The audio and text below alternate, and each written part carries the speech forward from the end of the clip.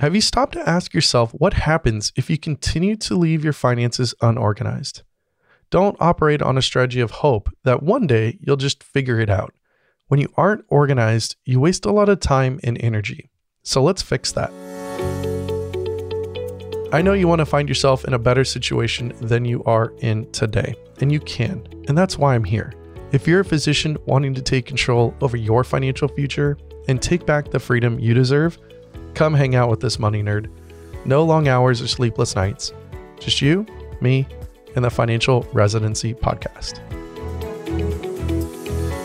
I'm your host, Ryan Inman, and welcome back to the show.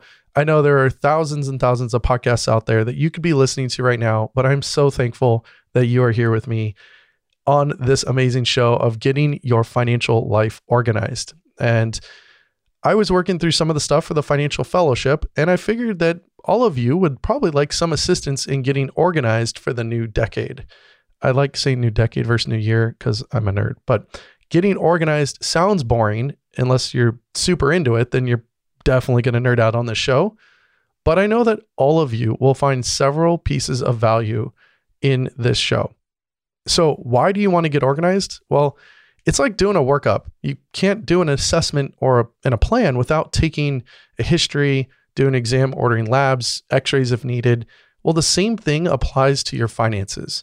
You can't expect to make big lifestyle and financial changes without first getting organized and then working through your goals and figuring out ultimately what is really important to you and your family. Now, if you continue to leave everything unorganized, you're, like I said, going to waste a lot of time and energy. Just think of the number of times that thoughts race through your head and through your mind when it comes to your finances, and that amount of energy that you waste feeling guilty because you haven't set up a particular account or paid off a certain bill. When you're not organized, you end up wasting money as well because you could be overpaying for a service that maybe you could have negotiated on or had to pay a late fee because you missed a payment. So when your finances are organized, it will then free up your mind to focus on other areas of your life that you likely enjoy a lot more than personal finance. So where do we actually start? And as I go through some of the key points that I've outlined here, I don't want you guys to run off and start by trying to change everything. You got to channel that excitement and instead work on getting your finances in order. Then once everything's in a nice, pretty little package, use all that motivation and excitement to take further action. Because that's one thing I don't want you to do is to spend time getting so organized and then completely forget it. And 3 months later, you have to go start the process over again. So the first thing I actually want to talk about is the concept of a mind map. And this is what we actually do with clients. And if you're not familiar with a mind map, the best way I could describe it on air here is to think of like a spider web that's connecting all sorts of different areas of something or ideas of something. And that something, in respects to today's conversation, is your personal finances. So in the middle of this, it would have, let's say, your guys' names. And then branching off from this would be connecting up the different pillars of personal finance. So those would be something like banking, maybe real estate, debts, insurance, stuff like that. And so I wanted to kind of give you a walkthrough of how you could start creating your own mind map that will be kind of the initial one-page plan that you would have of getting organized. Now, you can put as much or as little detail as you'd like on this. Initially, if you decide to participate in this exercise, which I really hope you do, because this is how Taylor and I do our own finances. This is how we do finances with clients, starting with the basics and building on that foundation. I would say don't write every detail down. It's going to get kind of cumbersome. It's going to make this page turn into multiple pages. Really, we're looking for high level detail here. So the first thing, let's start with the easiest thing, is banking. Where do you bank? What type of accounts do you have at that bank? So I'll give examples. We bank at Ally. So I'd write Ally, and then connecting to that, I would then say we have a checking account and we have like 6 savings accounts. Now, I don't need to go write down what I have in my checking and what I have in each savings, but I think it's nice if I wrote the nicknames down of that. Most of the time when we start doing this with clients, you don't just have one bank. Most of you have 2, 3, 4 banks. And Casey and I talk about it a lot on the Friday show, but I'd like you to try to narrow it down to one bank over time. Again, not doing anything yet, but just as you're working through things. The next piece that we'd like to go into is the debt. Now, some of you immediately might be like, no thanks, turning this off, right? Don't want to confront it, but it's really important and you need to confront it. So things that obviously are debt are going to be your student loans, right? And this might be taking a full inventory of your loans, figuring out where everything's at. If you don't know where it is, time to get real and to figure out what you owe for your student debt. Many of you are going to have a combination of private debt and federal debt. You're probably so used to paying the minimums each month that you might have lost touch with really how much you owe. So for federal loans, go log into, studentloans.gov, enter your information. And from there, you're going to be able to see exactly how much in federal loans that you have. And you'll be able to see kind of what payment schedules you're on. And for private loans, you're going to want to confirm all your accounts by going and actually getting a copy of your credit report, because that will show it there. And you can do that actually with a resource like Credit Karma, which is a great free resource. It doesn't negatively affect your credit. Think of it almost as like a read-only version of your credit. And you'll be able to pull that and see what private loans you have. And then, of course, I'd like you to follow up and go look at the statements, and hopefully everything is correct on that. Other forms of debt would be auto debt. So if you have cars that have debt on them, I would be writing out something along the lines of, what type of car it is. Toyota, I owe $10,000 at 3.5%. That's what I would kind of leave in terms of how much data you would put there. If you don't know that much data, that's okay. You will figure it out as you go through this, but that's all I'd pretty much write at that point. Other forms of debt would be credit cards. Even if you pay off your credit cards in full, take an inventory of what cards you have. I think the most that we've seen someone have is 28 credit cards. Not all of them had balances, but 28 is a lot. And I don't really even know how you would mentally be able to juggle and remember all the due dates and how much annual fees are and when those fees hit. It would be a nightmare. Please don't do that. If that is you, good for you if you can manage it all, but likely you can't, and you're probably doing something incorrect there. So write out all your credit cards. If you do have balances, I want you to actually put the balances there, because it'll be really important to understand how much debt you have on credit cards, because that's likely the debt you're going to tackle first. If you have any other personal credit or personal loans, those would go in this section. And I'd also probably put the last time you checked your credit. Now, I told you to go pull Credit Karma to see where some of your private loans are, but if those either don't have private loans, might say, skip that step. Well, I still want you to go run it at somewhere like Credit Karma. There's other free annual reports that you can go grab from other sites, but that's just the one that I use. And just find out what is actually on your credit. Write down, your number if you'd like. I don't really care about the number. I'm more concerned with what's on the report than anything. The next piece of the mind map would be real estate. So this is if you own a home or several homes, if you invest, this is where I'd put essentially the name of the home, the value of the home, and you can use an estimate like redfin.com or Zillow, even though they're not very accurate. It's just a decent place to start. And then I'd put the mortgage. So 30-year fixed at, 3.5%, and I owe $400,000. Keep it high level. The next piece on this mind map would be your investments. And this is where you'll write down things like your taxable investments. This could be all the different retirement plans you have. It could be college savings for the kids. It could be your HSAs. This is where all of that would go. And again, keep it high level, where it is, maybe name of employer, what type of account it is. And if you feel like it, a balance. This will likely take you some time, because most of you have moved around and bounced around different jobs, and you're probably forgetting some of your retirement accounts. It's really easy to do. Personal experience. We actually forgot one of Taylor's tiny little accounts that she had worked somewhere for a month. They got open and we ended up moving. And I just got a thing in the mail like a couple of weeks ago that said like, hey, this account's changing over to this thing. I'm like, oh my gosh, I totally forgot.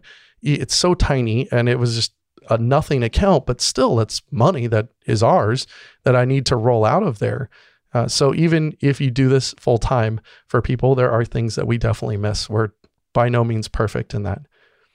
The next piece I would put down is insurance. And this is going to be really, really important for all of you because you're going to want to talk about what your disability coverage is, group and individual, your life insurance, whether you have group coverage or not. Some of you do, some you don't, but also individual coverage that you likely need. I would put down auto coverage. What company is it at? Renters or homeowners insurance. And then of course, umbrella insurance. And if you don't have umbrella insurance, that will probably be one of the first things you end up doing after you have everything organized. And last but not least, I'd have a section for estate planning. This would be your wills, your trusts, your power of attorney, your healthcare directives. And you're not going to list out everything here. It's more of kind of a check the box. Do you have it? Yes or no? So will, do you have a will? If you don't, put none. If you do, congrats and just say yes. But this is kind of the layout where things are high level. Now we have a checklist that we walk through with clients, and I thought it'd be really helpful to actually give it to all of you. So in the description of this podcast is a link, and that will allow you to basically download our document checklist that we use for our mind maps with clients.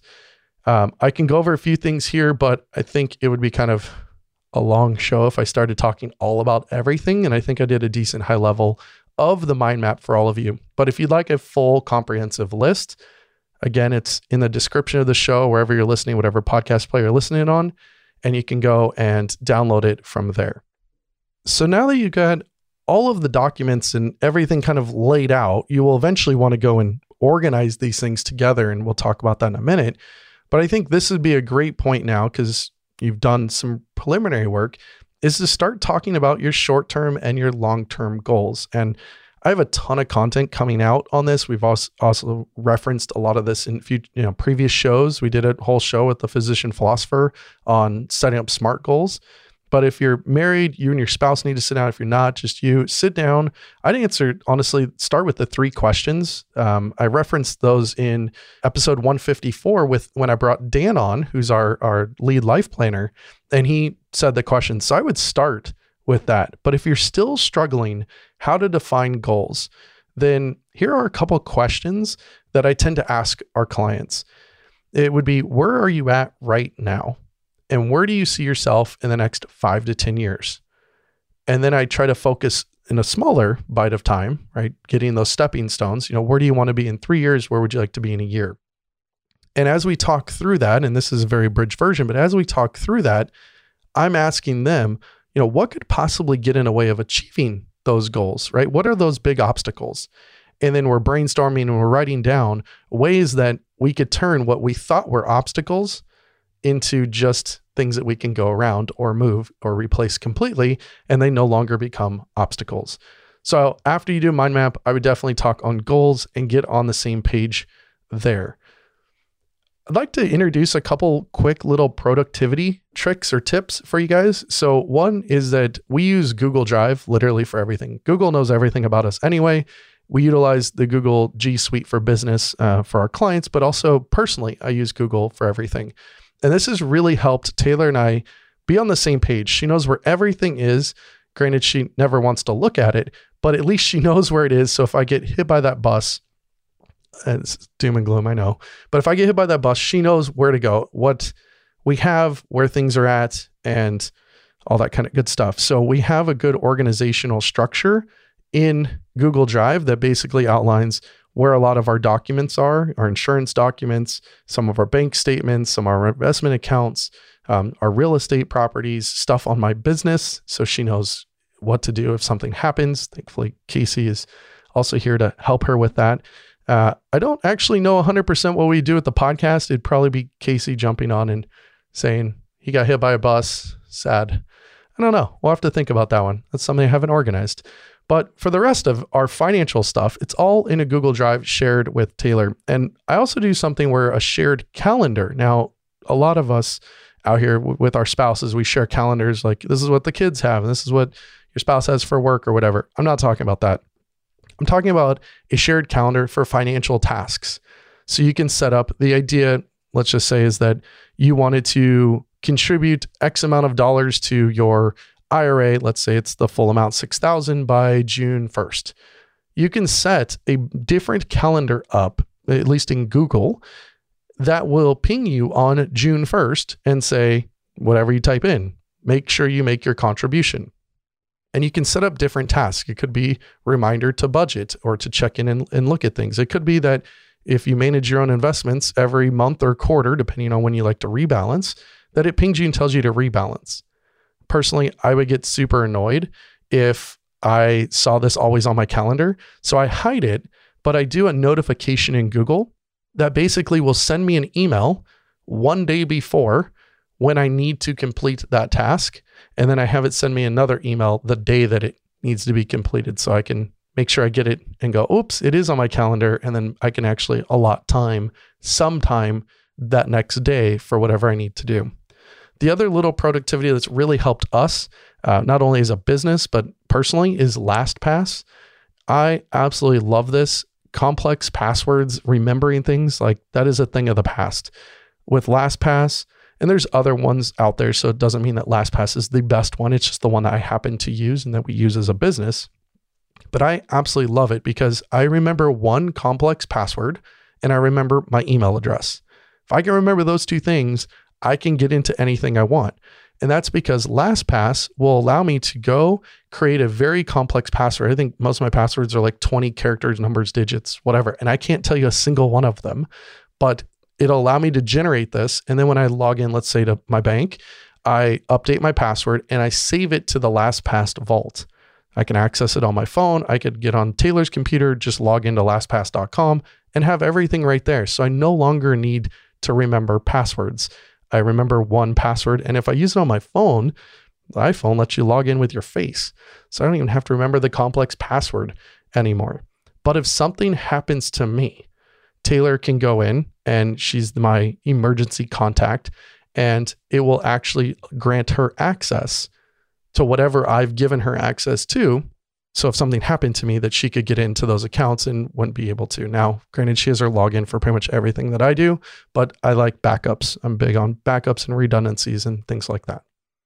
One of the next pieces I want to talk about is document retention, right? And I get asked a lot is what should I keep and how long should I keep it? And then where do I actually put it?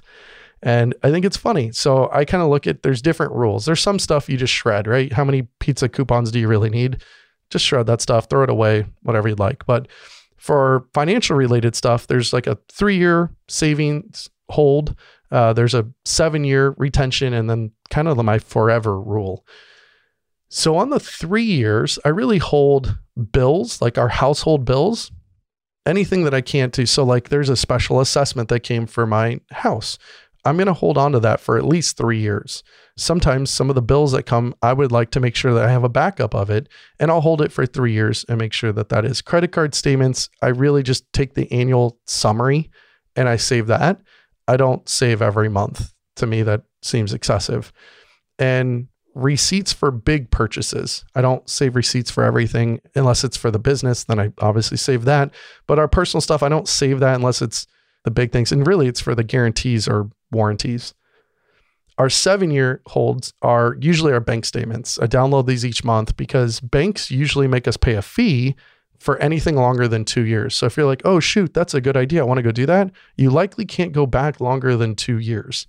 And if you expand that out over multiple banks, you could see how this could get really ugly really fast and get annoying to go back and do that. But I would highly recommend going back, even if you didn't have that much money, going back and grabbing that.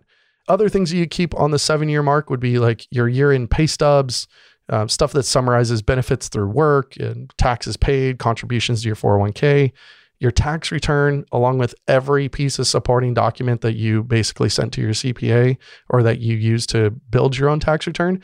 Because even though the statute of limitations is really 3 years from the filing date, I still want to keep it in that 7-year bucket in case I get audited. I might be a weirdo, but that's what I like to do. And then our forever bucket is really just our annual investment statements. And I'm doing this mainly for the cost basis on my investments. because it could be possible in the distant future when I go to sell something that something got crossed, and I want to make sure that I have backups. It would be a major pain in the butt if I had to go back, and if I didn't have it and having to go back, I don't even want to think about it. So I'm just thinking of all like the special dividends or stock splits. So without really good documentation, AKA those annual investment statements, that might be a real big pain. I'd also keep all your insurance documents. That is incredibly important. And I don't think I would really ever get rid of those unless you probably hit financial independence and you let those policies lapse. Say while they're in effect, keep everything. And definitely keep your estate planning documents. Those are critical. Do not put those in I know some people decide that they want to try to get organized and then they put them in a safety deposit box, and then something happens and you're stuck. If you got disabled or if you pass away, like how's anyone going to access that? So don't keep those there. Have some sort of structure, filing structure at your house. And then I'd also make sure to make all these things digital. So you need to create that organizational structure, and everyone's different. So I'm not going to go into crazy detail on how to have a paper structure, folder structure, and all that kind of stuff. But one little tip of advice is whatever structure you decide to choose, I would print it out and I'd put it in the drawer so you can go back and reference it. Or if something happens to you, whoever needs to come and look at your documents can have a quick reference guide, just a little one pager. You don't have to be a nerd like I didn't laminate it. I know I'm a big nerd. It's all good though. But I'd keep everything possible as a digital copy. I mean, storage and thumb drives, stuff's so cheap, but I wouldn't have 20 storage drives. I would have one backup. And a lot of times, and I still have hesitations on the cloud, I know they have backups and redundancies, but I still want to have my own. So for our work, we use Google Drive. I then use Spanning to back up Google Drive. And then I have a physical copy of our drive. And I go through once a month, pull all the files off because it's important to me. So I have backups of backups when we're talking about really, really important stuff here. If you do decide to have a safety deposit box, whether you keep coins or titles and deeds, marriage license, like whatever you guys keep in there. You could even have a backup thumbnail of some of these important documents digitally inside there. Whatever it is, make sure you have a key and a letter of instruction that if you do pass away, this is kind of the step-by-step action process. Now, I'm getting kind of in the weeds here, but as you're organizing things, you will come across this. Just write little notes to yourself of, hey, I should probably do this or that. Not necessarily go do it right this second, because I still want you to focus on getting organized, but make sure that you're actually going to go back and do these things and not just forget it. So kind of write out some of your notes. Now, I'm going to have a ton of content coming out in February on budgeting. So I don't want to go into this, but just realize that you're probably going to need to track your spending. So just come to terms with it. And, as you're going through this though, like I do want you to make note and analyze your subscriptions, because you will see that in your expenses and your statements and all that. Just keep a mental note or write it down. I prefer to write it down because I don't have the best memory, and analyze your subscriptions. Make sure that it really is stuff that you want to watch, keep, whatever it may be. Organizing your snail mail will help you guys get organized. Now, if you think about it, snail mail I think is really annoying, but it's still going to happen. We're always going to get it. I love getting 400 pizza coupons or whatever it is, or come watch the windows. It's annoying, but the good news is like Taylor actually takes care of all the junk mail for me, and then we have a system that allows me to go through it efficiently. And I don't go through it every day. I go through it once a week, and Taylor goes through, pulls out all the junk mail. She grabs, whether it's a magazine or whatever it is that came for her. She organizes her own thing her way. But what works for me in the finances is then every week we have a set spot that we put it, and it's just patiently waiting for my review. And so then it sits there, and then basically one time during the week, I go through and make sure that all of our finances are taken care of by making sure that I address whatever came in the mail. And I would like you to take that same example and use that to organize your email inbox, because that's really, really important. You don't want to have your emails start exploding and all those files everywhere, and it gets really overwhelming really, really quick, especially the amount of emails that I get. So as much as I want to be inbox zero, that is just not realistic for me. I try so hard and it's just not. But what I don't do is I don't open an email, read it, and then close it back and go to the next one. That would be like going to my mailbox, opening it up, sifting through, taking one piece of mail out, and then sticking all the mail back in and walking inside. Like that would be ridiculous. No one in the world would do that with snail mail, but we all used to or do that with our emails. So have an email system that works for you. Mark it as, does it need to be reviewed? Do you need to respond? Or is it something you can just archive right away? That has helped immensely with all the documents, all the things that kind of flow in and out of this. And the last piece that I want to talk about here is just scheduling periodic checkups for your accounts. Now, there's certain things that happen daily, right? Your mail, your email. There's certain things that happen monthly, right? It could be statements, it could be bills, receipts, things that happen quarterly, like your investment accounts, or annually, like your pay stubs, your 1099, your tax-related items. Like that stuff's really important. So make sure you're going through and periodically keeping these things up to date. And the big benefit of all this, when it comes time to do your taxes, everything is nice and organized. So hopefully this was eye-opening for all of you. Hopefully you got a couple tidbits out of this. Now, we all know that money doesn't define who we are, but like it or not, it's a big part of our lives. That means that getting our finances organized means gaining control over a major aspect of your life.